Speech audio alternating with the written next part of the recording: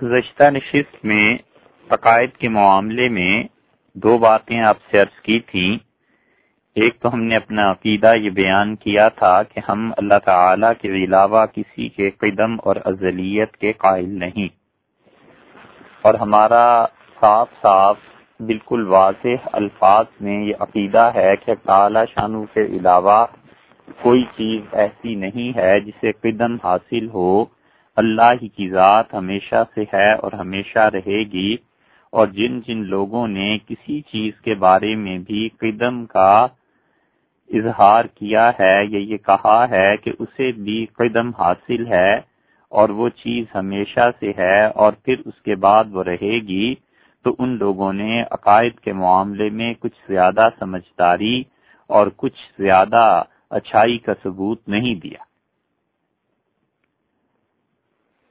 یہ قدم کو اختیار کرنے والے اللہ کے علاوہ غیر کے لیے، چاہے وہ ابو علی سینا ہوں اور چاہے وہ فارابی ہوں اور چاہے وہ مسلمان فلاسفہ میں سے ہوں، اور خواہ وہ شیخ الاسلام ابن تیمیہ رحمۃ اللہ علیہ جیسی ذات اور شخصیت عالی مقام کیوں نہ ہو، اور چاہے وہ امام اور اولیاء اللہ میں اور تصوف میں جو اس درجے پر فائز تھے ابن عربی رحمۃ اللہ علیہ کیوں نہ ہوں، ان سب کے سب لوگوں کا کیا عقیدہ تھا نہیں تھا، ان سے جو چیزیں نقل کی گئی ہیں وہ صحیح ہیں غلط ہیں، ان کی کتابوں میں جو کچھ لکھا ہے، ان سب چیزوں سے ہٹ کر ہم صاف کہتے ہیں کہ وہ قائل تھے یا نہیں تھے، مگر اے باری تعالی ہم اس عقیدے کے قائل ہیں کہ تیری ذات ہی شروع سے ہے اور وہ ہمیشہ رہے گی، زمانہ اس کا پیدا کیا ہوا ہے، اور اللہ قدم تیرے علاوہ کسی کے لیے نہیں ہے، خواہ وہ مادہ ہے اور خواہ وہ کامل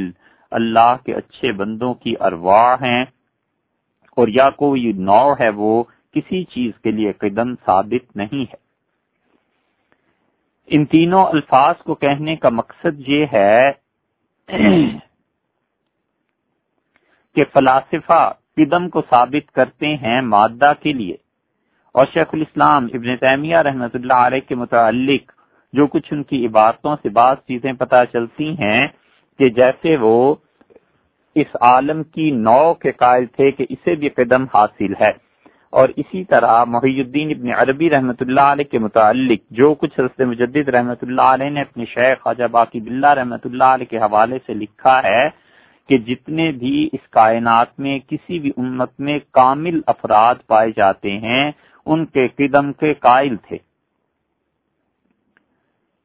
تو یہ تینوں چاہے قائل ہوں یا نہ ہوں، ہمیں اس سے بحث نہیں، ہمیں سیدھی سی بات جو کتاب و سنت سے اور امت میں جن لوگوں کو اللہ نے صحیح عقیدے کی توفیق بخشی تھی، ابن حجر اسقلانی رحمۃ اللہ علیہ تھے، بدر الدین عینی رحمۃ اللہ علیہ تھے، تمام اشاعرہ اور ماتریدیہ کے قابل قدر افراد تھے، ان سب کی طرح ہمارا بھی یہی عقیدہ ہے کہ ہم کہتے ہیں پروردگار عالم تیرے علاوہ نہ کوئی ہمیشہ سے ہے نہ کوئی ہمیشہ رہے گا، قدم اور ازلیت تیرے لیے ثابت ہے اور تیرے علاوہ کسی کے لیے نہیں۔ جہاں تک ابن تیمیہ رحمۃ اللہ علیہ کا تعلق ہے، ان کی کتابوں کی بعض عبارات اس سے پہلے گزر چکی، اگرچہ یہ مسئلہ عوام کا نہیں خالصتاً اہل علم کا ہے، لیکن اس لیے بیان کیا جا رہا ہے کہ کل کو ممکن ہے کوئی آدمی عقائد پر تحقیق کرے اور لکھے اور تنقیح کرے، تو جب وہ اس دشوار گزار وادی میں آئے گا کہ ایک طرف اسے ابن حجر اور ابن دقیق العید اور اتنے بڑے بڑے لوگ نظر آئیں گے اشاعرہ اور ماتریدیہ کے علم بردار، اور دوسری طرف بعض حضرات ادھر بھی نظر آئیں گے، تو کہیں وہ ڈگمگا نہ جائے اور وہ اس بحث میں نہ پڑ جائے کہ یہاں کیا چیز ہے۔ حضرت مجدد رحمۃ اللہ علیہ نے جو کچھ لکھا ہے، ابن تیمیہ رحمۃ اللہ کی عبارتیں گزر گئیں، اب محی الدین ابن عربی رحمۃ اللہ علیہ کے متعلق بھی کچھ بات آپ سے عرض کریں۔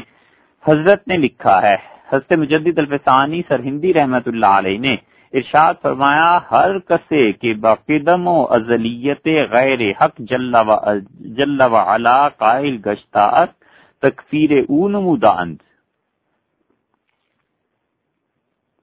حضرت مجدد رحمۃ اللہ علیہ نے جو اپنا ایک گرامی نامہ لکھا ہے اور کمال کا خط لکھا ہے، انہوں نے اپنے شیخ خواجہ باقی باللہ رحمۃ اللہ علیہ کے صاحبزادگان کے نام مکتوب نمبر 266 پہلی جلد میں حضرت نے جو چیزیں لکھی ہیں ان میں سے ایک چیز یہ بھی ہے، اور حضرت نے فرمایا ہے قدیم و ازلی اللہ تعالیٰ کے لیے قدم ہے، وہ ازلی ہے اور قدیم ہے، وہ غیر اورا قدم و ازلیت ثابت نبود، اور اللہ کے علاوہ کسی کے لیے قدم اور ازلیت یہ ثابت نہیں ہے۔ یہ قدم اور ازلیت کیا ہے یہ اس وقت تک سمجھ میں نہیں آ سکتا جب تک کہ اس سے پہلے والا جو بیان تھا جس میں ہم نے قدوم اور حدوث پر بحث کی تھی، جس میں ہم نے ایک فکرہ بار بار عرض کیا تھا کہ الباری و قدیم والعالم حدوث، حق تعالی شانہ کی ذات پاک قدم اس کے لیے ہے، اور باقی پوری کائنات جو کچھ پایا جاتا ہے وہ سب حادث ہے، اور اس فکرے کی تشریح کر دی تھی۔ اگر وہ سمجھ نہیں آیا تو پہلے اسے سن لینا چاہیے، پھر یہ سمجھ آئے گا۔ حضرت مجدد رحمت اللہ علیہ کہتے ہیں ہر کسے کہ باقدم و ازلیت غیر حق جل وعلا قائل گشتاس تکفیر نمودہ اند، ہر کوئی جو اللہ کے علاوہ کسی اور کے لیے قدم اور ازلیت کا قائل ہے اس کی تکفیر کی گئی ہے۔ امام غزالی عظیم را تکفیر ابن سینا و فارابی وغیر ایشان نمودہ است۔ امام غزالی رحمت اللہ علیہ نے اسی وجہ سے ابو علی سینا کو کافر کہا ہے اور فارابی کو کافر کہا۔ امام غزالی رحمت اللہ علیہ نے غالباً براہ راست تو ابو علی سینا کی تکفیر نہیں کی نہ فارابی کی، یہ ابھی تک ہماری نظر سے نہیں گزری، لیکن اس طرح گزری ہے کہ یہ ابو علی سینا اور فارابی ان پر پہلے بحث ہو چکی، یہ قائل تھے قدم کے، عالم کے، تو اسی پر وہ بحث ہوئی تھی ایران میں بھی، وزیر اعظم ایران اور فاروق مشرف کے درمیان، اور پھر ملا عبدالحکیم سیالکوٹی رحمت اللہ جو لکھا تھا، یہ ساری بحث گزر چکی۔ تو جہاں تک خیال آتا ہے امام غزالی رحمت اللہ نے یہ کہا ہے کہ جو کوئی بھی اللہ کے علاوہ کسی اور چیز کے قدم کا قائل ہے اس کی انہوں نے تکفیر کی ہے۔ حضرت فرماتے ہیں مجدد الفسانی رحمت اللہ علیہ کہ امام غزالی عظیم را تکفیر ابن سینا و فارابی وغیر ایشان نمودہ است۔ امام غزالی رحمت اللہ علیہ نے تکفیر کی ہے ابو علی سینا کی اور فارابی کی اور اس کے علاوہ اور لوگوں کی بھی، کہ جو بھی عقول عشرہ کے قائل تھے۔ یہ عقول عشرہ کیا ہے ابھی بعد میں بات آتی ہے۔ وہ بے قدم حیولہ اور مادے کے قدم کے قائل تھے۔ جو شخص یہ کہتا ہے کہ مادہ ہمیشہ سے ہے اور ہمیشہ رہے گا، صرف اس کی صورتیں تبدیل ہوتی رہتی ہیں، وہ مادے کے قدم کا قائل ہے، اور یہ جملہ کفر کا ہے۔ وہ صورت گمان بردان و سماوات را با آنچے در ایشان است قدیم دانستان۔ اسی طرح کچھ ایسے فلسفی بھی ہوئے ہیں جو آسمانوں کو قدیم کہتے تھے۔ حضرت مجدد رحمت اللہ نے فرمایا کہ امام غزالی رحمت اللہ علیہ نے ان سب کی تکفیر کی ہے۔ یہ ابو علی سینا جو ہیں امت میں 3 آدمیوں نے ان کی تکفیر کی، اور انہوں نے تو کی لیکن 3 بڑے تھے، امام غزالی رحمت اللہ علیہ، حضرت مجدد الفسانی سرہندی رحمت اللہ علیہ، اور بالکل آخری دور میں حضرت سید انور شاہ صاحب کشمیری رحمت اللہ علیہ نے ابو علی سینا کی تکفیر اسی وجہ سے کی ہے۔ اور جو اس کے رد میں شاہ رفیع الدین صاحب رحمت اللہ علیہ نے قصیدہ لکھا ہے ابو علی سینا کے رد میں، اس قصیدے کے انداز سے بھی معلوم ہوتا ہے کہ حضرت اس کے کفر کے قائل ہیں۔ وہ حضرت خواجہ ماں اور ہمارے حضرت خواجہ باقی باللہ رحمت اللہ علیہ فرمودند، حضرت فرماتے تھے کہ شیخ محی الدین ابن عربی باقدم ارواح کمل قائل است، کہ شیخ محی الدین ابن عربی رحمت اللہ علیہ اللہ تعالی کے جو کامل بندے ہوتے ہیں ان کی ارواح کے قدم کے قائل تھے۔ یہ جو ارواح کے قدم کا قائل ہونا ہے نا، بڑا اہم مسئلہ ہے، اسی لیے اس کے لیے جھوٹ گھڑے گئے ہیں۔ جھوٹ یہ گھڑے گئے کہ حضور اقدس صلی اللہ علیہ وسلم کا نور اتنے کروڑ سال پہلے دیکھا گیا. جبریل امین آئے کہ یہ جھوٹ سنیے اب، اور جبریل امین نے کہا حضور اقدس صلی اللہ علیہ وسلم سے کہ ایک ستارہ، کہ یہ ستارہ جو ہے آپ نے کتنی مرتبہ دیکھا ہے. پھر لمبی کہانی ہے، اس کو خلاصہ کرتے ہیں. حضور اقدس صلی اللہ علیہ وسلم نے بتایا کہ اس ستارے کو انہوں نے اتنی مرتبہ دیکھا ہے. جبریل امین نے کہا کہ یہ ستارہ 70 لاکھ سال کے بعد کہیں نظر آتا ہے، اور میں نے اسے اتنی مرتبہ دیکھا ہے. حضور اقدس صلی اللہ علیہ وسلم نے فرمایا میری روح اس سے بھی قدیم ہے.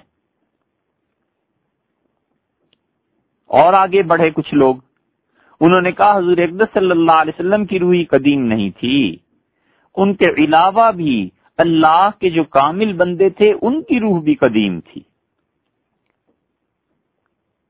پھر اور آگے بڑھے اور انہوں نے کہا کہ ائمہ کرام علیہم الصلوۃ والسلام رحمت اللہ علیہم اجمعین، ان کی روح جو تھی وہ امام جو تھے ان کی روحیں بھی قدیم تھی.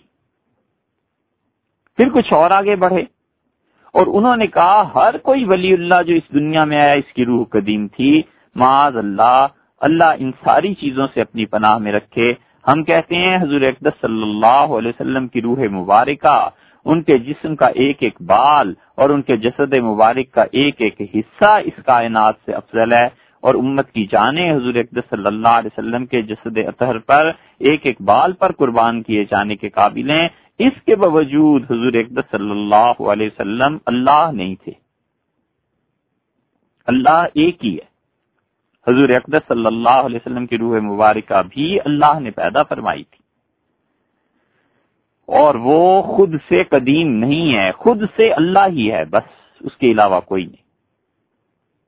یہ سب عقیدے کہ نبی کریم صلی اللہ علیہ وسلم کی روح قدیم تھی، پھر اس کے بعد ائمہ کرام رحمہم اللہ کی ارواح قدیم تھی، اور پھر اس کے بعد اولیاء اللہ کی ارواح کو قدم حاصل تھا، یہ عقائد صحیح نہیں ہیں. ہم صرف اور صرف اللہ ہی کے قدم کے قائل ہیں، اسی کی ازلیت کے قائل ہیں. اللہ اسی عقیدے پہ رکھے، اسی پہ موت دے. یہ جو مجدد الفسانی سرہندی رحمۃ اللہ نے یہاں لکھا ہے نا کہ ہمارے شیخ خواجہ باقی باللہ رحمۃ اللہ علیہ فرماتے تھے کہ شیخ محی الدین ابن عربی بقدم ارواح کمل قائلس،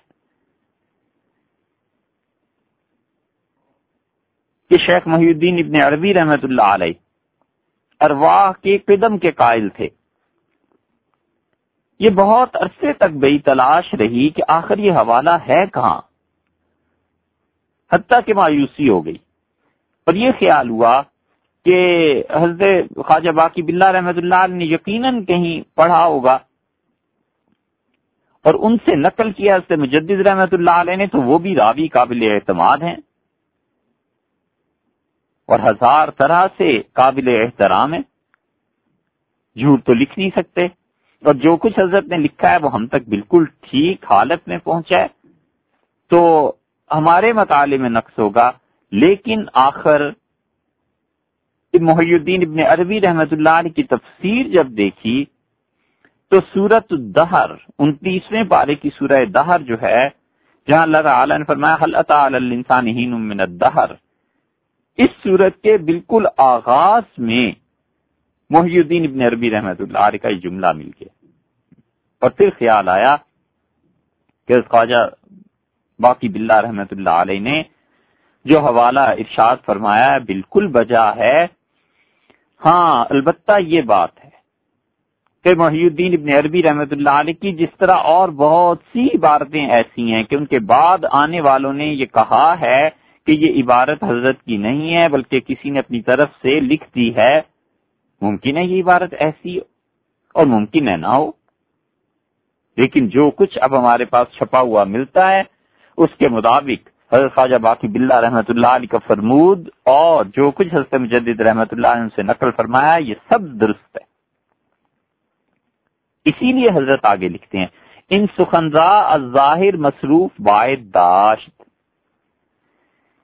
یہ جو محی الدین ابن عربی رحمۃ اللہ علیہ کا کہنا ہے کہ کامل لوگوں کی ارواح یہ قدم انہیں حاصل ہے، اس کو کچھ ظاہر میں جو معنی اس سے ثابت ہوتے ہیں، اس کے علاوہ کچھ اور اس کی توجیہ تعویل کرنی چاہیے.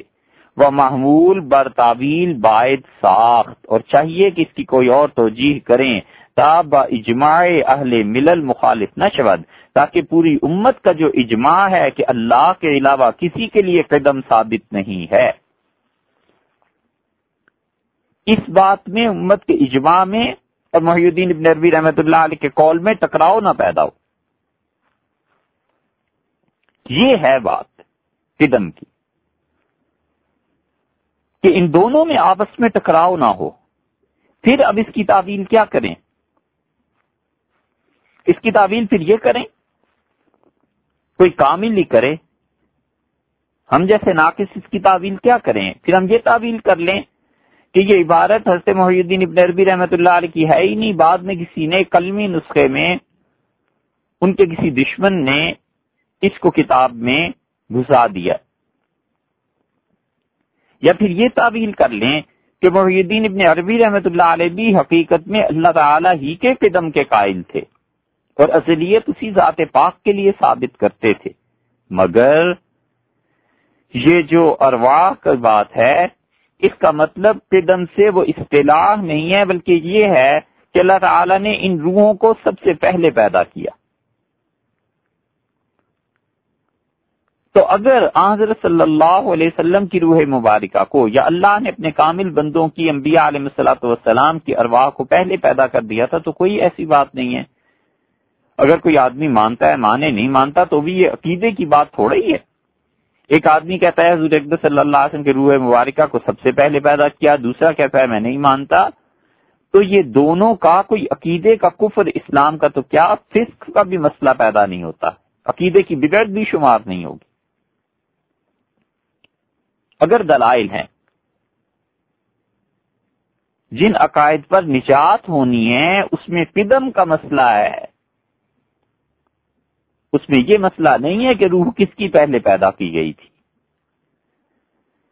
اس لیے ہم تو قدم اللہ ہی کے لیے مانتے ہیں، بس اس کے علاوہ نہ مادے کے لیے گولی سینا وغیرہ کا جو قول ہے، نہ کسی ایک روح کے لیے بھی نہیں مانتے، بشمول حضور اقدس صلی اللہ علیہ وسلم کے اللہ ہی کے لیے قدم ثابت ہے، حضرت صلی اللہ علیہ وسلم ان کی روح مبارکہ کے لیے بھی قدم ثابت نہیں، اور نہ ہی کسی نو کے لیے، جیسے کہ شیخ الاسلام ابن تیمیہ رحمۃ اللہ علیہ نے بعض کتابوں میں اس طرف اشارہ کیا۔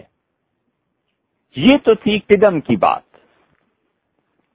اس کے بعد دو عقیدے اور ہیں اور دونوں میں نہایت معمولی سا فرق ہے، اور ہمارا یہ عقیدہ ہے، دو عقیدے اور بیان کر رہے ہیں اور دونوں میں بہت معمولی فرق ہے، لیکن عقیدے کی بات تو بیان ہونی چاہیے نا۔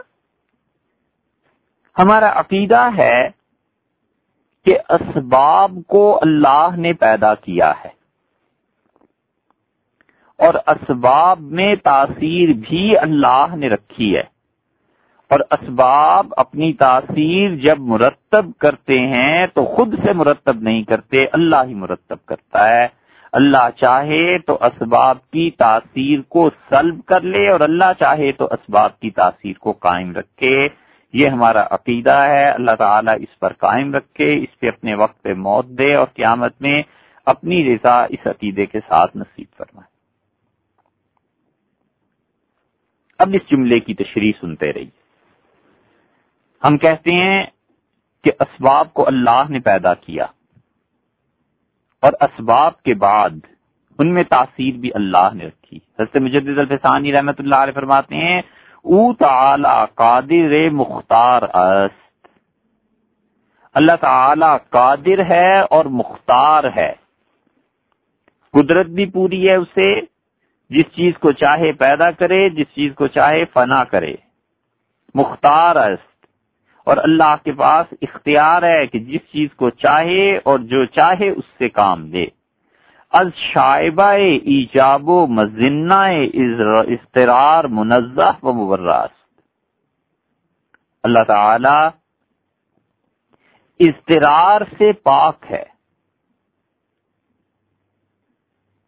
یہ جو شبہ بھی ہے نا اضطرار کا، اللہ کی ذات اس سے بھی ماورا ہے۔ حضرت نے عبارت کیا تحریر فرمائی کہ از شائبہ ایجاب و مظنہ اضطرار منزہ و مبرات، اللہ تعالی مبرہ ہے، منزہ ہے کس چیز سے؟ اضطرار کے شائبے تک سے۔ اضطرار کیا چیز ہے جس کی حضرت نفی فرما رہے ہیں کہ اللہ میں نہیں ہے؟ وہ در حقیقت بات یہ ہے کہ فلسفی یہ کہتے ہیں کہ اللہ نے اسباب کو پیدا کر دیا، یہ بھی غنیمت ہے بھائی، وگرنہ کسی کا فلسفہ یہ ثابت کرے کہ دنیا میں اللہ نے ان اسباب کو بھی پیدا نہیں کیا تو کیا کوئی کر سکتا ہے اس کا؟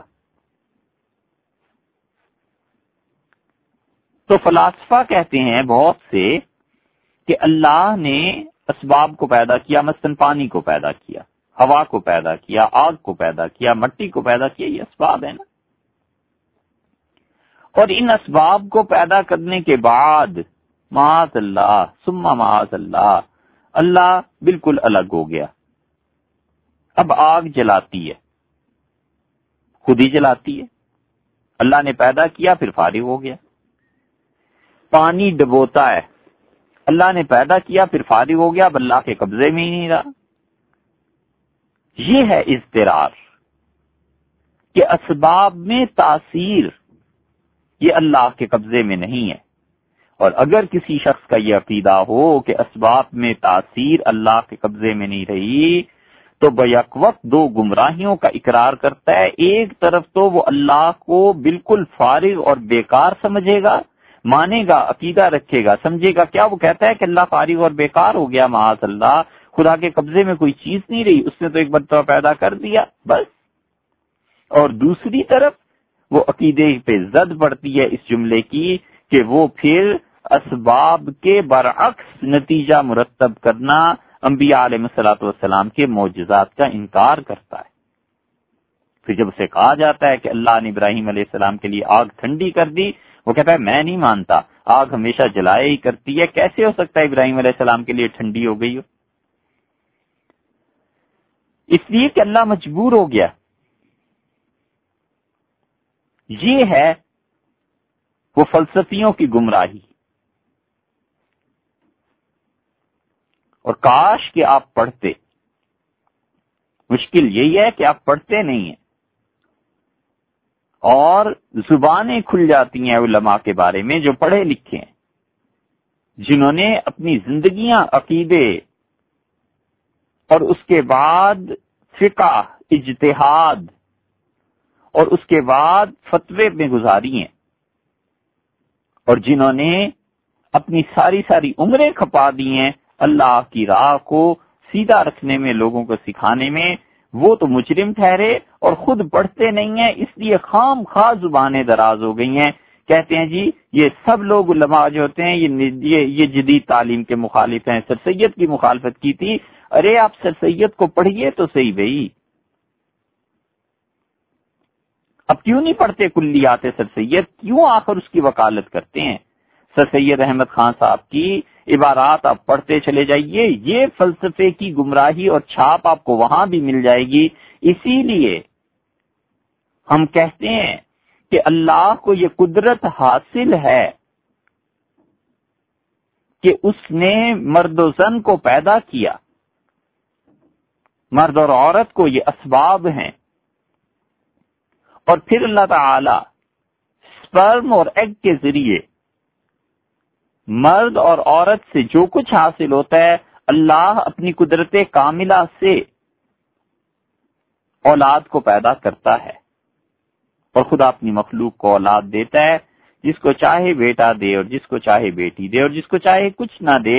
اللہ نے اپنے متعلق کے ارشاد فرمایا ہے، اور ہمارا یہ عقیدہ ہے کہ اگر اللہ چاہے تو اسباب کے بغیر بھی پیدا کر دے۔ حضرت آدم علیہ الصلوۃ والسلام کو پیدا کیا نا، اور اللہ چاہے تو صرف عورت سے اولاد کو دے دے۔ حضرت مریم کے یہاں عیسیٰ علیہ الصلوۃ والسلام ہو گئے۔ یہ وہ مقام ہے جہاں پر پہنچ کے بہت سے لوگ اٹکے، اور خاص طور پہ سر سید احمد خان، جنہوں نے صاف صاف لکھا کہ اگر اللہ نے مجھے زندگی دی تو تمہیں یہ ثابت کر کے دکھاؤں گا کہ حضرت مریم سے عیسیٰ علیہ السلام پیدا نہیں ہوئے تھے، بلکہ ان کے ساتھ بھی ایک آدمی کا ملاپ ہوا تھا اور پھر اس کے بعد وہ پیدا ہوئے تھے۔ مسئلے کی تہ میں ہے کیا؟ تہ میں یہی بات ہے کہ اللہ کی اس قدرت کاملہ سے انکار کرنا ہے۔ اب پڑھیں، خدا کے لیے آپ پڑھیں، چھوڑ دیں اس بات کو کہ علماء سر سید کے مخالف تھے۔ وہ یہی سکھاتے رہے ہر ایک کو اور علی گڑھ میں پڑھنے والوں کو کہ اسباب میں تاثیر، اس کو پیدا کرنا ٹھیک ہے، اللہ کا کام ہوگا، لیکن تاثیر کو مرتب کرنا یہ نہیں ہے۔ 20 چیزیں انہوں نے ایسی لکھی۔ آپ کچھ بھی نہیں، تھوڑا پڑھ لیجئے۔ چلیے مانا آپ نے 20-30 ہزار صفحے نہیں پڑھے، سر سید احمد خان کے متعلق جو کچھ انہوں نے خود لکھا ہے کم سے کم 10-1 ہزار صفحے تو پڑھیے، تاکہ آپ کو پتا چلے کہ وہ فکر تھی کیا۔ یہ فلاسفہ کہتے ہیں کہ اللہ نے ایک چیز کو پیدا کیا، اس کے بعد خدا بیکار ہو گیا۔ تو جب کوئی یہ کہتا ہے تو بیک وقت 2 جگہ پر وہ عقیدے کا مجرم ٹھہرتا ہے۔ ایک تو اللہ کو بیکار مانتا ہے، اسی لیے اللہ نے کہا کل یوم ہوا فی شان، ہر دن اللہ کو کام ہے، اللہ فارغ نہیں، اللہ مصروف ہے، اسے کوئی دن ایسا نہیں ہے، کوئی گھڑی ایسی نہیں جب کام ہو، اس کو عزت دینی ہے، اس کو ذلت دینی ہے، اس کو اولاد دینی ہے، اس کو رزق نہیں دینا، اس کو یہ کرنا ہے، اس کو یہ کرنا ہے۔ اللہ کو پوری کائنات کے کام۔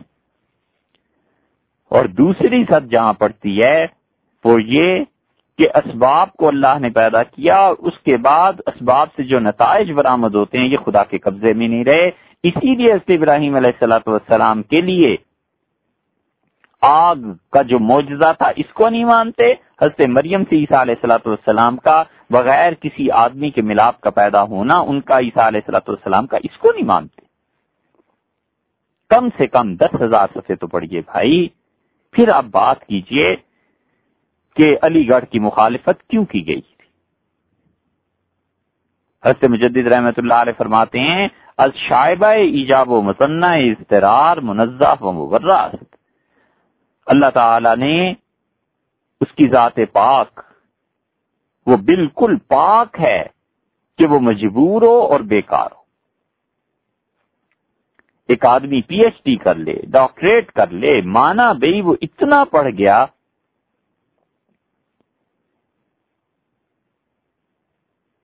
کہ علی گڑھ میں سے ٹاپ کر لیا، اور عقیدہ اس کا یہ ہوا کہ خدا بیکار ہے، خدا مجبور ہے، خدا آگ کے سامنے مجبور ہے، آگ چلاتی ہے، خدا اسے نہیں روک سکتا معاذ اللہ۔ اور دوسرا ایک مزدور ہے، الف با نہیں پڑھنا جانتا، محنت مزدوری کرتا تھا، حلال کی کما کے اپنے بچوں کو کھلاتا تھا اور سیدھا سادہ کلمہ پڑھتا تھا اور نماز پڑھتا تھا، اور دونوں اللہ کے سامنے پیش ہوں قیامت میں، اور خدا کہے کہ تیرا عقیدہ میرے متعلق کفر کا تھا، تو کہتا تھا کہ آگ اور پانی میرے قبضے میں نہیں رہے، اس لیے اس عقیدے کی وجہ سے تجھے جہنم میں بھیجیں، اور اس مزدور سے کہے کہ تو چلا جا جنت میں، تیری خطائیں معاف، کیونکہ تو مجھے ہی قادر مطلق جانتا تھا، میرے ہی سامنے ہاتھ پھیلاتا تھا۔ بتاؤ کہ کون کامیاب رہا اور کس کی زندگی ناکام ہوئی۔ اسی لیے اللہ نے کہا یعلمون ظاہرا من الحیات الدنیا، لوگ اس ظاہر کی دنیا کی زندگی پہ مرتے ہیں، وہم عن الآخرۃ هم الغافلون، اور آخرت میں جو کچھ ہونا ہے لوگ بھلائے بیٹھے ہیں اسے۔ یہ فلسفی کہتے کیا ہیں؟ سونے کے پانی سے لکھے جانے کے قابل ہیں۔ حضرت مجدد رحمت اللہ علیہ کے مکتوبات کمال کی باتیں حضرت نے لکھی۔ حضرت مجدد رحمت اللہ علیہ فرماتے ہیں این بے خردان واجب را تعالی و تقدس معطل و بیکار داشتن، ان بے وقوفوں نے اللہ تعالی و تقدس کو معطل اور بیکار سمجھ لیا، و جز یک مصنوع کے آن ہم با ایجاب است از خالق سماوات و ارض صادر نہ دانستہ، اور یہ کہتے ہیں سوائے ایک چیز کے۔ کون سی چیز؟ یہ جو اوپر ابھی پہلے بات آئی تھی نا عقول اشرا کی، وہ سوائے اس عقول عشرہ کے اللہ تعالیٰ نے جو آسمانوں اور زمین کا خالق ہے کوئی چیز پیدا نہیں کی. یہ فلسفی کیا کہتے ہیں؟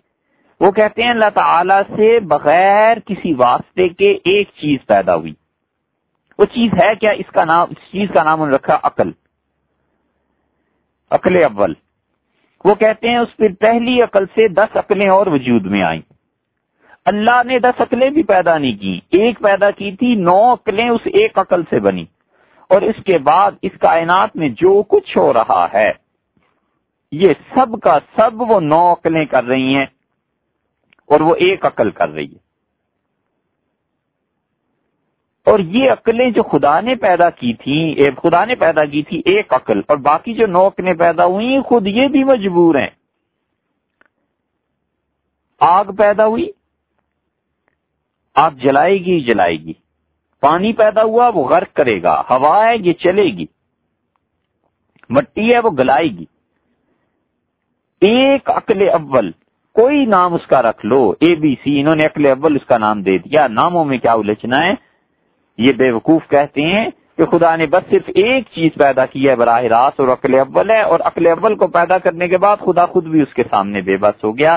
یہ اللہ ہے معاذ اللہ، یہ تماشے کی چیز ہے. جز یک مصنوع کے آن ہم با ایجابس از خالق سماوات و ارض صادر نہ دانستہ. ایک عقل اول اللہ نے پیدا کی اور اس کے بعد آسمانوں کے اور زمین کے پیدا کرنے والے خالق سے کوئی چیز پیدا نہیں ہو سکی. وجود حوادث، یہ روز جو ہمیں تکالیف، مصائب، مشکلات پیش آتی ہیں، را نسبت بعقل فعال دادا. یہ فلسفی کہتے ہیں یہ عقلیں جو 9 ہیں نا، یہ کائنات کو چلا رہی ہیں کہ وجود آن جز در تواہم ایشان ثابت نہ شدہ. حضرت مجدد رحمۃ اللہ فرماتے ہیں اور پھر دیکھو مزے کی بات یہ ہے کہ یہ عقل جس کو کہتے ہیں کہ عقل اول اور پھر اس نے 9 عقلیں پیدا کی، ان کا دنیا میں کوئی وجود ہے ہی نہیں سوائے اس کے کہ یہ فلسفیوں کے دماغ میں ہی ہے. ان کا وجود اس کے علاوہ خارج کی دنیا میں کہیں ان کا وجود پایا نہیں جاتا. بزاؤں میں فاسد ایشان، ان کے اس گمراہ کن خیال میں ایشان را بحق سبحانہ و تعالی ہیچ کارے نیست. ان ظالم فلسفیوں کے خیال میں اللہ کو کوئی کام ہی نہیں ہے. اب اللہ بیکار ہے. ناچار باعث کے در وقت اضطراب و اضطراد التجاب عقل فعال آرند. تو فلسفیوں کا حال یہ ہے، حضرت مجدد صاحب رحمۃ اللہ فرماتے ہیں کہ خود انہیں اپنی زندگی میں جب مشکلات اور تکالیف پیش آتی ہیں تو اس تکلیف اور پریشانی کے وقت میں یہ عقل اول کے سامنے ہاتھ جوڑتے ہیں، پہلی عقل سے فریاد کرتے ہیں. اب آپ نے دیکھا یہ ہے نا شرک کہ نہیں ہے. ہم اللہ کی طرف رجوع کرتے ہیں، ہم کہتے ہیں ہمیں کچھ نہیں پتا بھئی عقل فعال اور یہ عقل اول اور 9 عقلیں یہ تمہارے فلسفیوں کے دماغ میں گھسی ہوئی ہوں گی. ہم تو سیدھے سادے نبوت پر اعتبار رکھتے ہیں اور اللہ کے سامنے ہاتھ پھیلاتے ہیں. اس مالک نے کہا کہ امن یجیب المضطر اذا دعاہ، کون ہے جو اپنے بندوں کی اس وقت سنتا ہے جب وہ بے قرار، مجبور، پریشان حال اس کے سامنے ہاتھ پھیلا دیتا ہے. ویکشف السوء، کون ہے جو اپنے بندے کی مصیبتوں کو ٹال دیتا ہے، کون ہے جو مصیبتوں میں اس کے کام آتا ہے.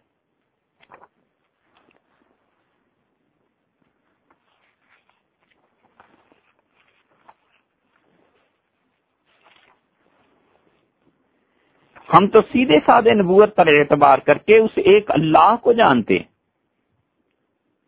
جس نے خود کہا ہے بھلا کون ہے جو پہنچتا ہے پھنسے کی پکار کو. پھنس جاتا ہے انسان مصیبتوں میں، تکالیف. کون ہے جو اس کی پکار کو پہنچتا ہے جب وہ اس کو پکارتا ہے اور اٹھا دیتا ہے برائی. وَيَجْعَلُكُمْ خُلَفَاءَ الْأَرْضِ، اور زمین پر تمہیں نائب بنا کر اس نے بھیجا ہے. اَإِلَٰهٌ مَّعَ اللَّهِ، کیا اللہ کے علاوہ لوگوں کوئی اور خدا بھی ہے؟ ہم سب اپنی مصیبت میں، اپنی تکالیف میں، اپنی پریشانیوں میں اللہ کے علاوہ کس کے سامنے ہاتھ جوڑتے ہیں؟ اللہ کے علاوہ کس سے مانگتے ہیں؟ ظاہر ہے کہ اللہ ہی سے مانگتے ہیں. اور ان فلسفیوں کو جب کوئی تکلیف اور مصیبت پیش آتی ہے تو یہ اپنے فلسفے کی بنا پر اللہ کے تو قائل نہیں کہ اللہ تو معاذ اللہ ایک مرتبہ پیدا کرنے کے بعد پھر فارغ ہو گیا، اس سے تو اور کوئی کام نہیں رہا. یہ پھر اس عقل اول سے فریاد کرتے ہیں اس کے سامنے ہاتھ چھوڑتے ہیں۔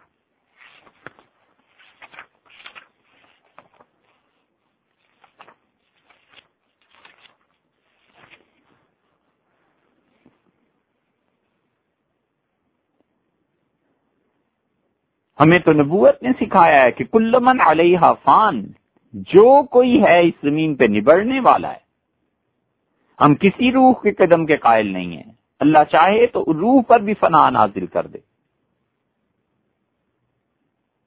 ہم تو نبوت پر اعتماد کر کے بیٹھے ہیں۔ اللہ نے فرمایا وَيَبْقَىٰ وَجْهُ رَبِّكَ ذُو الْجَلَالِ وَالْإِكْرَامِ، اور باقی رہے گی تیرے پروردگار کی ذات جو بڑا بزرگی والا ہے، تعظیم کرنے کے لائق ہے، اس کی تعظیم کرو۔ فَبِأَيِّ آلَاءِ رَبِّكُمَا تُكَذِّبَانِ، لوگو اپنے رب کی کیا کیا نعمتیں جھٹلاؤ گے۔ یسألہ من فی السماوات والارض، اسی سے مانگتے ہیں، اسی کے سامنے ہاتھ پھیلاتے ہیں، اسی کے سامنے ماتھا ٹیک دیتے ہیں، اسی ذات کو پکارتے ہیں، ہر کوئی جو آسمانوں میں ہے اور زمین میں ہے۔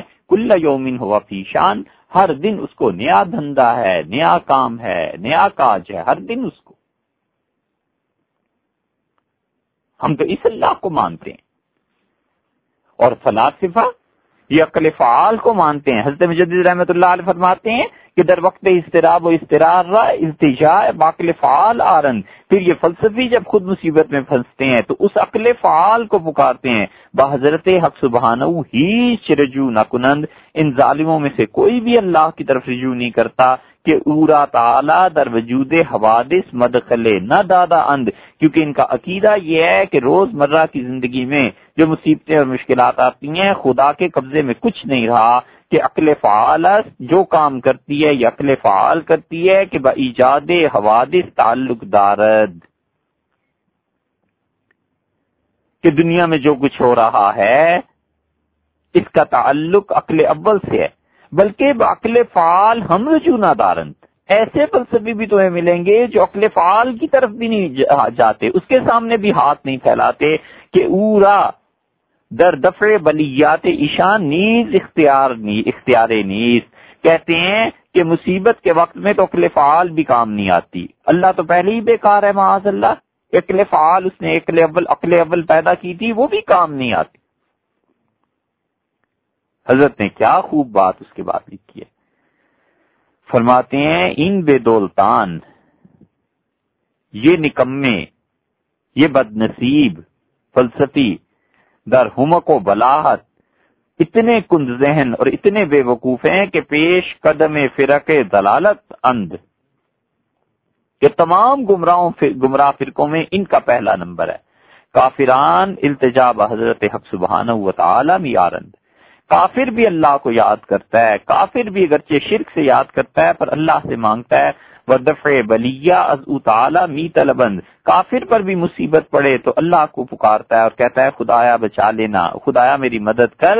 بخلاف ان سفیہان، ان بے وقوفوں کو دیکھو فلسفیوں کو، دو چیز در ان بے دولتان از جمیع فرق ضلالت و بلاحت بیشتر ہے۔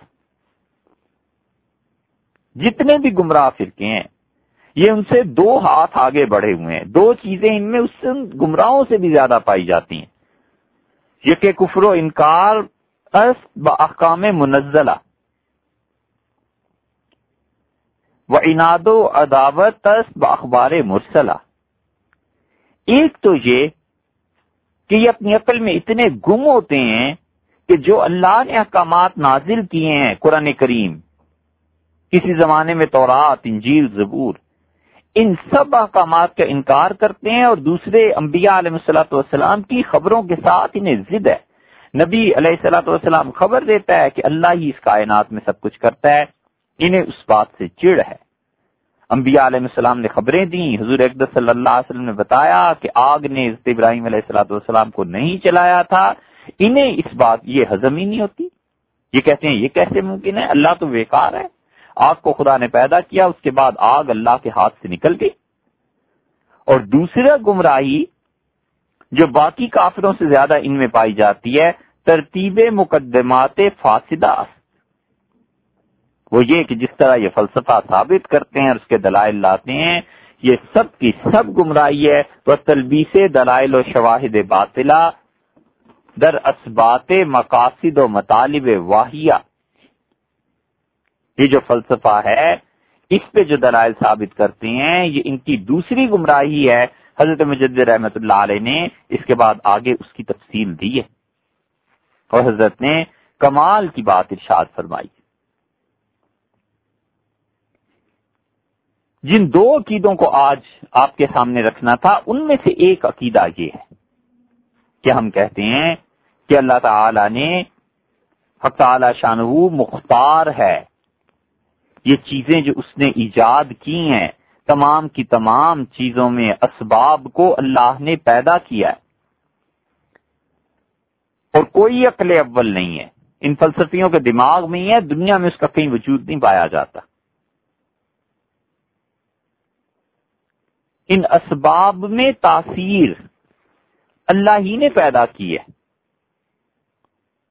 اور اللہ جب چاہے ان اسباب کی تاثیر کو ختم کر سکتا ہے۔ ایک عقیدہ تو یہ، اور دوسرا عقیدہ اسی سے بالکل ملتا جلتا ہے اور وہ یہ ہے کہ ہم کہتے ہیں اسباب کو اللہ نے پیدا کیا، تاثیر اللہ نے پیدا کی، اس تاثیر پر مکمل اختیار اللہ کو ہے۔ یہ جو اختیار ہے نا تاثیر کا، یہ دوسرا عقیدہ، اگرچہ پہلے اس کے یہ جملہ گزر چکا ہے مگر ہم اسے مستقل ایک عقیدے کے طور پر کہتے ہیں کہ اسباب کے بعد ان کی تاثیر کا مرتب ہونا یہ اللہ کے قبضے میں ہے۔ مثال، ایک آدمی بیمار ہوتا ہے، ڈاکٹر کے پاس جاتا ہے، تو کسی جاہل سے بھی پوچھیں تو اللہ کا شکر ہے الحمدللہ اس کا بھی عقیدہ ہے، کہتا ہے جی ہیلا کرتا ہوں، ڈاکٹر صاحب کے پاس جاتا ہوں، دوا لیتا ہوں، باقی شفا تو اللہ نے دینی ہے۔ ڈاکٹر دوا دیتا ہے اور عقل مند ڈاکٹر سمجھاتا ہے اپنے مریض کو، کہتا ہے بھئی میں نے دوا دی ہے، اس دوا پر نتیجے میں شفا مرتب ہو یہ اللہ کے قبضے میں ہے، دوائی کا کوئی اختیار نہیں۔ یہی دوائی دیتے ہیں تو جب زندگی نہ ہو تو آدمی مر جاتا ہے، اور زندگی اللہ نے رکھی ہو تو اس دوا کو اللہ اس کے لیے علاج اور سبب بنا دیتا ہے۔ مریض دوا کھائے اور یہ سمجھے کہ تاثیر اللہ کی جانب سے ہے، اللہ چاہے گا اثر مرتب ہوگا تو سر کا درد ٹھیک ہو جائے گا، اور اللہ اگر نہیں چاہے گا تو نہیں ہوگا۔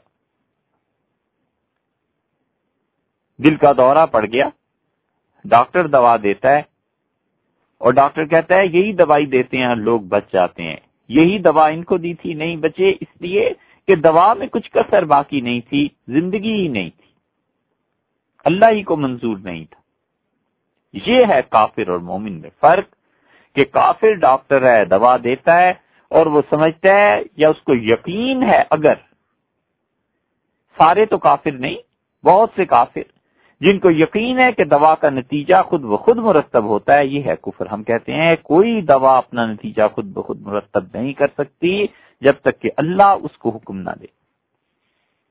کھانے کا ہر لقمہ اور پانی کا ہر گھونٹ حدیث میں آیا ہے، حضور اقدس صلی اللہ علیہ وسلم نے فرمایا اللہ سے اجازت لیتا ہے کہ اللہ اس آدمی کے حق میں بیماری بن جاؤں یا شفا، اللہ نے سارے لقمے اور سارے گھونٹ سب کو اجازت دی، اسی لیے بچہ چیزیں کھاتا ہے، پلتا ہے، بڑھتا ہے، اس کا ویٹ بڑھ جاتا ہے، قد بڑھ جاتا ہے، جسم بڑھ جاتا ہے، اور جس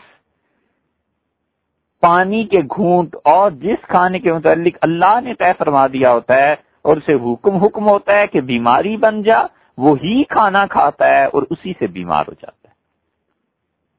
یہ ہے ہمارا عقیدہ کہ ہم کہتے ہیں اسباب اللہ نے پیدا کیے، ان میں تاثیر اللہ نے رکھی، ایک عقیدہ، اور دوسرا یہ کہ تاثیر جو مرتب ہوتی ہے اسباب میں وہ بھی اللہ ہی کے قبضے میں ہے، اللہ چاہے تو کرے، اللہ نہ چاہے تو نہ کرے۔ ہر چیز کی خاصیت، اس کے خاص استعداد سب اللہ نے پیدا کیا ہے۔ اللہ نے مثلاً آگ کو پیدا کیا اور اللہ نے آگ میں جلانے کی صلاحیت رکھی ہے خود، اللہ کے پیدا کرنے سے وہ صلاحیت آئی ہے، یہ نہیں ہے کہ آگ میں خود بخود آ گئی تھی۔ اللہ نے انسان کو پیدا کیا اور عقل دی، یہ نہیں ہے کہ پیدا ہوا تو عقل خود ہی آ گئی تھی۔ اور شعور انسان کا ادراک اللہ کے ارادے اور مشیت کے تابع ہے. جتنا اللہ چاہے اس کو شعور ملتا ہے، اللہ جتنا کم شعور دینا چاہے اس کا بھی. اسی لیے رسول اللہ صلی اللہ علیہ وسلم نے یہ بات ارشاد فرمائی کہ آدمی کا باشعور ہونا اور بے شعور ہونا یہ بھی خدا کی تقدیر میں سے ہے. ایک آدمی حالات کا اندازہ کرتا ہے اور وہ کہتا ہے کہ آج تو بارش ہوگی ہی ہوگی، اس لیے اپنے اسباب سامان کو بارش سے بچانے کے لیے گھر کے اندر رکھ دیتا ہے، اور دوسرے کو پرواہ ہی نہیں ہوتی اور بارش برستی ہے اور سب اسباب اور سامان گیلا ہو جاتا ہے. یہ پہلے کا شعور جو زیادہ ہے اور دوسرے کا شعور جو کم ہے، یہ اللہ نے انسانوں دونوں کو پیدا کیا تھا، دونوں میں شعور رکھا تھا. شعور کا اثر جو ظاہر ہوا ہے یہ بھی اللہ کے قبضے میں. آگ کی حرارت، ہوا کا چلنا، اللہ کا ارادہ ہوگا تو ہوگا، نہیں ہوگا تو نہیں ہوگا. یہی وہ تعلیم ہے جو اللہ نے اپنی کتاب میں دی ہے.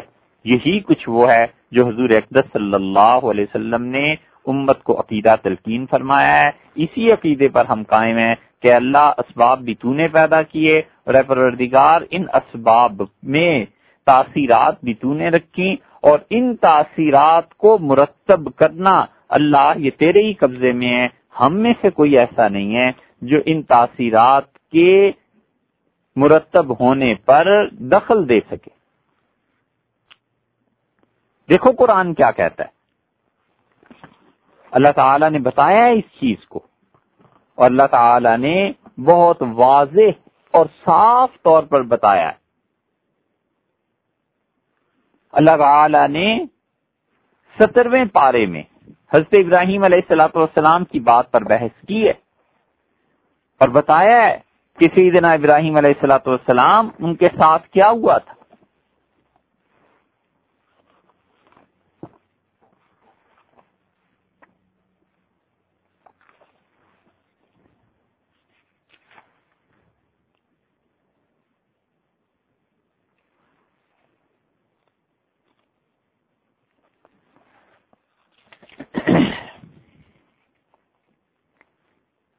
سترواں پارہ سورہ انبیاء علیہ السلام اور آیت نمبر 52 سے اللہ نے قصے کو شروع کیا ہے. اللہ نے فرمایا ابراہیم علیہ السلام کے متعلق وَلَقَدْ آتَيْنَا إِبْرَاهِيمَ رُشْدَهُ مِنْ قَبْلُ، اور اس سے پہلے ہم نے دی تھی حضرت ابراہیم علیہ السلام کو ہدایت کی راہ. وَكُنَّا بِهِ عَالِمِينَ، اور ہمیں اس کی خبر تھی. اللہ اس وقت بھی جانتا تھا جب ابراہیم علیہ السلام پیدا بھی نہیں ہوئے تھے، یہ کائنات پیدا بھی نہیں ہوئی تھی. خدا کو اس وقت بھی پتا تھا کہ ایک بندہ ایسا آئے گا، ہم نے بھیجنا ہے اور یہ ہوگا. اذ قال لأبیہ وقومہ، جب انہوں نے اپنے والد سے کہا اور اپنی قوم سے کہا ما هذه التماثیل التي انتم لها عاکفون. انہوں نے فرمایا حضرت ابراہیم علیہ السلام نے اپنے والد کو اور اپنی قوم کو کہ یہ کیا مورتیں ہیں جن کی تم پرستش کرتے ہو. یہ اللتی کا جو لفظ ہے نا، قرآن پاک اگر آپ کے سامنے کھلا ہوا ہے تو اس لفظ کو دیکھو.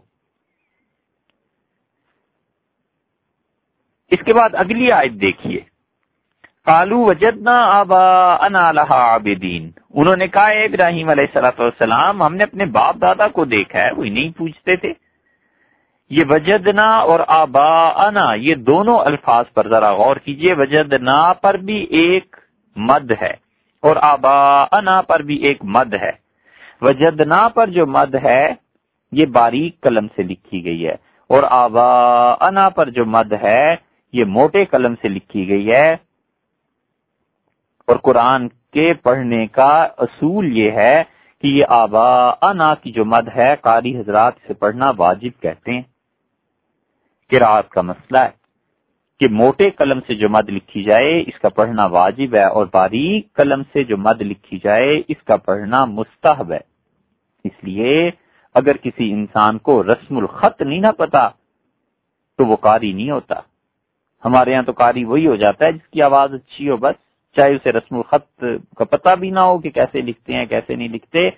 ہم ایسے مسلمان ہیں کہ ہمیں تو سیدھا قرآن بھی نہیں پڑھنا آیا. وجدنا آباءنا، یہ نا جو پہلا ہے وجدنا کا، اس پہ باریک مد ہے، اس کو پڑھیں تو بہت اچھا ہے، نہ پڑھے تو بھی گناہ نہیں. لیکن آباءنا، آبا پر جو مد ہے، با پر یہ جو مد آگے آ رہی ہے، اس مد کو پڑھنا قراء کے نزدیک واجب ہے، اسی لیے موٹے قلم سے لکھتے ہیں. قال لقد کنتم انتم وآباؤکم فی ضلال مبین. حضرت ابراہیم علیہ السلام نے کہا تم اور تمہارے باپ دادا سب کے سب غلطی میں تھے. اس سارے قصے کے آخر پر آپ دیکھیے 68 نمبر آیت میں قالوا حرقوا، انہوں نے کہا اسے جلاؤ آگ میں، وانصروا آلہتکم، اور مدد کرو اپنے خداؤں کی، ان کنتم فاعلین، اگر تم کچھ کر سکتے ہو. اتنے عقل کے اندھے تھے کہ یہ خیال نہیں آیا کہ جن کو خدا ہم نے بنایا ہے اور جو ہماری مدد کے محتاج ہیں وہ خدا کیسے ہو سکتے ہیں. یہ ونصرو، اس پر دیکھیے واو پر مد ہے نا، یہ باریک لکھی گئی ہے، اس کا پڑھنا واجب نہیں ہے. اگر موٹی ہوتی تو واجب ہو جاتا. قلنا یا نار کونی بردم و سلام علی ابراہیم، ہم نے کہا آگ ٹھنڈی ہو جا، سلامتی آرام والی بن جائے ابراہیم علیہ الصلوۃ والسلام کے لیے. وارادو بہی کیدن، اور وہ چاہنے لگے قوم اور اس کے قوم والے کہ ابراہیم علیہ الصلوۃ والسلام کا برا ہو، فجعلناہم الاخسرین، ہم نے ان کا نقصان کر دیا، ہم نے قوم کا نقصان کر دیا، اپنے بندے کو بچا لیا. اب ہے عقیدہ. ہم کہتے ہیں آگ کو اللہ نے پیدا کیا، فلسفی کہتے ہیں نہیں، آگ کو اللہ نے نہیں، عقل اول نے پیدا کیا. ہم کہتے ہیں آگ میں جلانے کی تاثیر اللہ نے رکھی، وہ کہتے ہیں عقل اول نے پیدا کر دیا تھا آگ کو، آگ کی تاثیر ہی آگ جلانا تھا، عقل اول کا کیا کمال ہے اور خدا کا کیا کمال ہے؟ کچھ بھی نہیں. ہم کہتے ہیں آگ میں جلانے کی تاثیر کو اللہ نے پھر سلب بھی کر لیا، نہیں جلانے دیا. وہ کہتے ہیں ایسی فضول بات ہے، ہم نہیں مانتے آگ ہمیشہ جلایا کرتی ہے. ایک طرف وہ اللہ کا انکار کرتے ہیں اور کہ اللہ بیکار ہے معاذ اللہ، اور دوسری طرف اسباب میں تاثیر کا مرتب ہونا یا نہ ہونا، اس میں اللہ کے اختیار کا انکار کرتے ہیں. ہم اللہ کی پناہ مانگتے ہیں، ہم کہتے ہیں اللہ آگ بھی آپ ہی نے پیدا فرمائی، آگ میں جلانے کی تاثیر بھی آپ ہی نے رکھی، آگ جلاتی ہے تو تیرے ہی حکم سے، اور جب نہیں جلاتی اور تیرے بندے کے لیے ٹھنڈک اور سلامتی بن جاتی ہے تو اے رب یہ تیرا ہی کمال ہے، اے رب یہ تیرا ہی حکم ہے، اس میں آگ کا اپنا کوئی اختیار نہیں. یہ ہے عقیدہ کہ اسباب میں تاثیر اللہ نے مرتب فرمائی ہے، اللہ نے پیدا کی ہے. اس عقیدے کی ایک اور مثال دیکھو.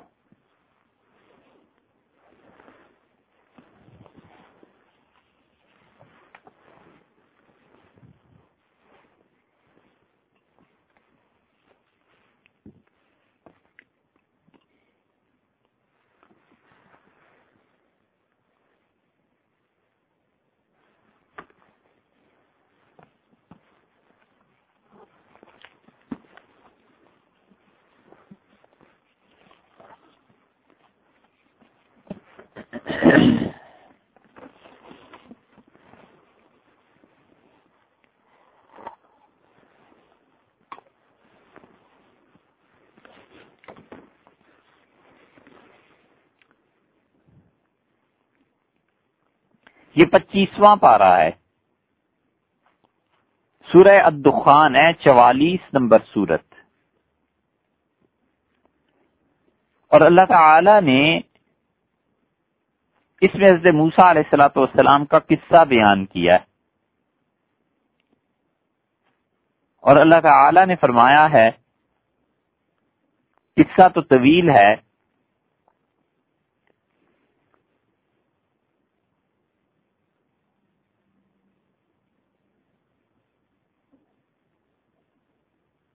آیت نمبر 17 سے دیکھیے.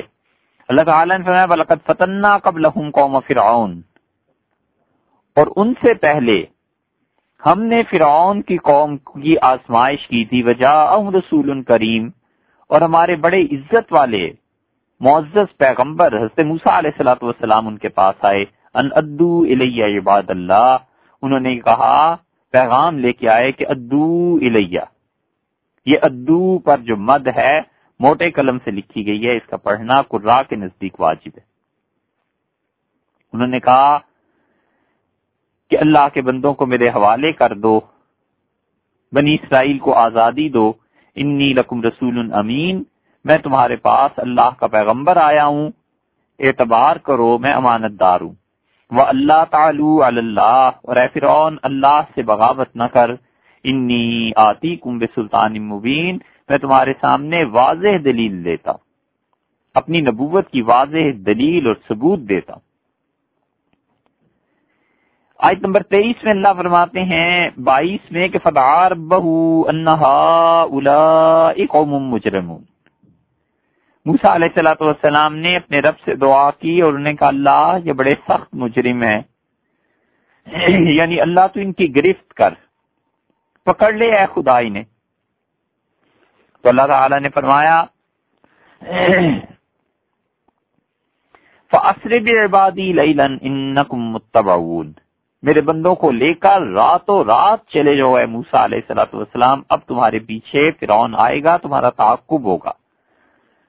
وَاتْرُكِ الْبَحْرَ رَهْوًا، اور دریا کو سکون کی حالت میں چھوڑنا ہے، اِنَّهُمْ جُنْدٌ مُغْرَقُونَ، ان لوگوں کا لشکر غرق ہو کر رہے گا۔ یہ جو 34 نمبر آیت ہے نا، بس یہ ہے عقیدہ۔ وَاتْرُكِ الْبَحْرَ رَهْوًا، اللہ تعالیٰ نے کہا کہ موسیٰ علیہ السلام سے کہ دریا کو سکون کی حالت میں چھوڑنا ہے، اِنَّهُمْ جُنْدٌ مُغْرَقُونَ، یہ فرعون کا لشکر تباہ ہو کر رہے گا۔ مطلب کیا ہوا؟ مطلب یہ کہ تمہارے لیے سمندر میں راستہ صاف کر دیں گے، جیسے کہ قرآن کی دوسری آیات سے پتہ چلتا ہے۔ پھر سے موسیٰ علیہ السلام کو حکم ہوا کہ عصا مارو، انہوں نے عصا مارا اپنا بحیرہ کلزم پہ، اور سمندر کا پانی اس کا بہاؤ رک گیا، اور دوسری جگہ قرآن میں آیا ہے کہ کالطود العظیم، جیسے بڑے بڑے مثال کے طور پہ سمجھ لیجئے پہاڑ جیسے جم جاتے ہیں، تشبیہ دے رہے ہیں ہم اپنے پاس سے، اس طرح پانی دونوں طرف ٹھہر گیا اور درمیان میں خشک صاف زمین نکل آئی۔ تو اللہ نے بتایا کہ سمندر کا کچھ حصہ تمہارے لیے خشک کر دیا جائے گا، تم اپنی قوم کو لے کر ایک سرے سے اتر جاؤ، اس میں دوسرے سرے سے نکل جاؤ گے، اور سمندر کے حال پر مت غور کرو، اسے سکون کی حالت میں چھوڑ دینا، اور اس فکر میں نہ پڑنا کہ فرعون بھی تو اسی راستے سے آئے گا۔ حضرت موسیٰ علیہ السلام کو اللہ نے یہ تھوڑا ہی بتانا تھا کہ ہم اپنی قدرت سے کریں گے، وہ تو نبی تھے بھائی، انہیں تو پہلے ہی سے پتا تھا، رسول تھے علیہ السلام، انہیں شبہ یہ ہو سکتا تھا کہ جب راستہ ایک بن گیا تو فرعون بھی تو لشکر کو لے آئے گا۔ تو اللہ نے کہا کہ تم اس فکر میں نہ پڑنا، اور اللہ تعالی نے پانی کو روک دیا، اور ایسے روک دیا کہ پہاڑوں کی طرح پانی اپنی جگہ پر جم گیا، ٹھہر گیا، پانی چل رہا تھا، چلتے چلتے جہاں موسیٰ علیہ السلام کا عصا لگا پانی کی حرکت ختم ہو گئی، ایک جگہ پانی، اور جو آگے چل رہا تھا پانی، پیچھے سے جو پانی آ رہا تھا وہ رک گیا، اللہ نے اسے روک لیا، اب آگے جو پانی چل رہا تھا وہ چلتا رہا، جب آگے والا پانی چلتا رہا تو پچھلا رکا ہوا اور آگے جانے والا، ان دونوں کے درمیان خشکی پیدا ہو گئی، اس خشکی سے موسیٰ علیہ السلام گزر گئے۔ یہ ہے اللہ پہ ایمان اور عقیدہ۔ ہم کہتے ہیں اللہ پانی بھی تو نے پیدا کیا، فلاسفہ کہتے ہیں، گمراہ وہ بھی کہتے ہیں کہ اللہ نے پہلے ایک عقل فعال کو پیدا کر دیا اور اس عقل نے پانی کو پیدا کیا۔ لو ہم کہتے ہیں اللہ پانی میں بہنے کی تاثیر تو نے رکھی، اور پانی ہمیشہ بہتا ہے جب تک کہ کوئی چیز اسے روک نہ دے۔ فلاسفہ کہتے ہیں اللہ نے پانی کو پیدا کیا پھر مجبور بیکار جو بیٹھا ہوا ہے معاذ اللہ۔ ہم کہتے ہیں پروردگار پانی کی تاثیر تو نے رکھی تھی چلنے کی، پانی کے بہنے کی، اور پھر تو نے اس سے جب چاہا اس تاثیر کو سلب کر لیا اور پانی ٹھہر گیا، رک گیا، یہ تیرا ہی حکم تھا۔ تو چاہے تو آگ سے اس کا اثر جلانا چھین لے، اور تو چاہے تو اے رب پانی سے بہنا اس کا اثر تو چھین لے، تو چاہے تو رکھے، تو چاہے تو نہ رکھے، اسباب کو بھی تو پیدا کرتا ہے، اسباب پر نتائج کو بھی تو مرتب کرتا ہے، اور جو اسباب کی تاثیرات ہیں، تاثیر کو مرتب ہونا ہے یا نہیں ہونا خدایا یہ تیرے فیصلے ہیں، آگ کو جلانا ہے یا نہیں جلانا یہ تیرے قبضے میں، پانی کو چلنا ہے یا نہیں چلنا یہ تیرے قبضے میں، یہ ہے عقیدہ۔ ہم کہتے ہیں اللہ نے اس وقت پانی کو روک دیا، اور اللہ نے فرمایا کہ فرعون کا لشکر جب آیا ہے، پانی تو پیچھے رکا ہوا تھا، آگے والا پانی بہہ گیا اور درمیان میں صاف زمین نکل آئی، اور حضرت موسیٰ علیہ الصلوۃ والسلام چلے گئے۔ اللہ تعالیٰ نے کیا کیا؟ کچھ بھی نہیں، بس صرف اتنا کہ فرعون کا جب لشکر آیا تو اللہ نے پانی کی تاثیر واپس کر دی، پانی کو کہا کہ جس طرح بہتے ہو اس سے ہی بہ پڑو، وہ پانی بہ پڑا اور فرعون غرق ہو گیا۔ اللہ نے کہا انہم جند مغرقون، بلا شک و شبہ یہ فرعون کا لشکر غرق ہو کر رہے گا۔ کم ترکو من جنات و عیون، کتنے ہی باغات تھے، کتنے ہی مصر میں چشمے اور نہریں تھیں، وہ زروع کتنی کھیتیاں تھیں، وہ مقام کریم کتنے خوبصورت مکانات تھے، وہ نعمتن کتنے آرام کے سامان تھے اپنے گھروں میں فرعون کے اور اس کی قوم کے پاس، کانوا فیہا فاکہین، جن میں رہ کے وہ باتیں بنایا کرتے تھے، جن میں رہ کے وہ گپیں ہانکا کرتے تھے، جن میں رہ کے خوشی ہنسی مذاق کیا کرتے تھے، سب چھوڑ کر چلے گئے، تباہ ہو گئے اور سمندر میں ڈوب گئے۔ کذالک، یہ اسی طرح واقع ہوا ہے جیسے لوگوں ہم کہہ رہے ہیں، وَأَوْرَثْنَاهَا قَوْمًا آخَرِينَ، اور ہم نے ان چیزوں کا مالک ایک دوسری قوم کو بنا دیا۔ فَمَا بَكَتْ عَلَيْهِمُ السَّمَاءُ وَالْأَرْضُ، فرعون اور اس کی قوم کی موت پہ نہ آسمان رویا نہ زمین روئی، وَمَا كَانُوا مُنذَرِينَ، اور انہیں مہلت ہی نہیں ہم نے دی۔ کائنات کی یہ ساری چیزیں شعور رکھتی ہیں، اسی لیے حضور اکبر صلی اللہ علیہ وسلم نے فرمایا مومن جب مرتا ہے تو آسمان کا وہ دروازہ جس سے اس کے نیک اعمال اوپر جایا کرتے تھے وہ رو پڑتا ہے، اور وہ دروازہ جس سے اس کا رزق اوپر سے نیچے آتا تھا وہ سب اس پہ روتے ہیں۔ سیدنا علی رضی اللہ عنہ کی روایت آتی ہے اس آیت کی تفسیر میں، انہوں نے کہا جب مومن مرتا ہے تو زمین پہ اس کے نماز پڑھنے کی جگہ اور آسمان میں جہاں سے اس کی یہ نماز اور نیکی کے کام آگے جایا کرتے تھے یہ دونوں اس کی موت پہ رو دیتے ہیں۔ زمین افسوس کرتی ہے مجھ پہ نماز پڑھنے والا نہیں رہا، اور وہ دروازہ افسوس کرتا ہے کہ میں اب بند ہو جاؤں گا، میرے ذریعے سے جو رزق نازل ہوتا تھا وہ مومن بندہ آج دنیا سے اٹھ گیا۔ یہ سب کی سب چیزیں اللہ کے قبضے میں، یہ اسباب پر تاثیر کو مرتب کرنا یہ اللہ کے قبضے میں۔ یہ دو مثالیں دی، قرآن بھرا پڑا ہے۔ حضرت مریم نے تعجب سے کہا کہ انا یکون لی غلام، میرے ہاں لڑکا کہاں سے آ جائے گا؟ ولم یمسسنی بشر، کسی آدمی نے مجھے ہاتھ نہیں لگایا، ولم اک بغیا، میں کوئی کردار کی خراب عورت نہیں رہی۔ قال کذالک، جبریل امین بولے اور انہوں نے کہا ایسے ہی ہوگا۔ قال ربک، تیرے پروردگار نے یہ کہہ دیا ہے، اللہ نے یہ بتایا ہے کہ ایسے ہی ہوگا۔ اور اللہ نے کہا ہوا علیہ ہین، یہ بات میرے لیے بڑی آسان ہے۔ حضرت زکریا علیہ السلام نے کہا کہ اللہ میرے یہاں اولاد کہاں سے ہوگی؟ اللہ تعالیٰ نے فرمایا کہ ہم نے ان سے کہا کہ قد خلقتک من قبل، ہم تجھے بھی تو اس سے پہلے پیدا کر چکے ہیں، ولم تک شیئا، تو بھی تو کچھ نہیں تھا۔ اس لیے اسباب اللہ پیدا کرتا ہے، اسباب میں تاثیرات اللہ ہی رکھتا ہے، اور تاثیر مرتب ہو یا نہ ہو یہ فیصلہ بھی اللہ ہی کرتا ہے۔ اللہ تعالیٰ فارغ اور بیکار نہیں ہو گیا۔ تو دو عقیدے بنیادی طور پہ مزید بیان ہوئے، اور اس کے ساتھ ساتھ فلاسفہ کا رد اور ان گمراہ قوموں کا جو اسباب اور تاثیرات اور ان کے مرتب ہونے میں اللہ کے ساتھ معاذ اللہ شرک کا ارتکاب کرتے ہیں۔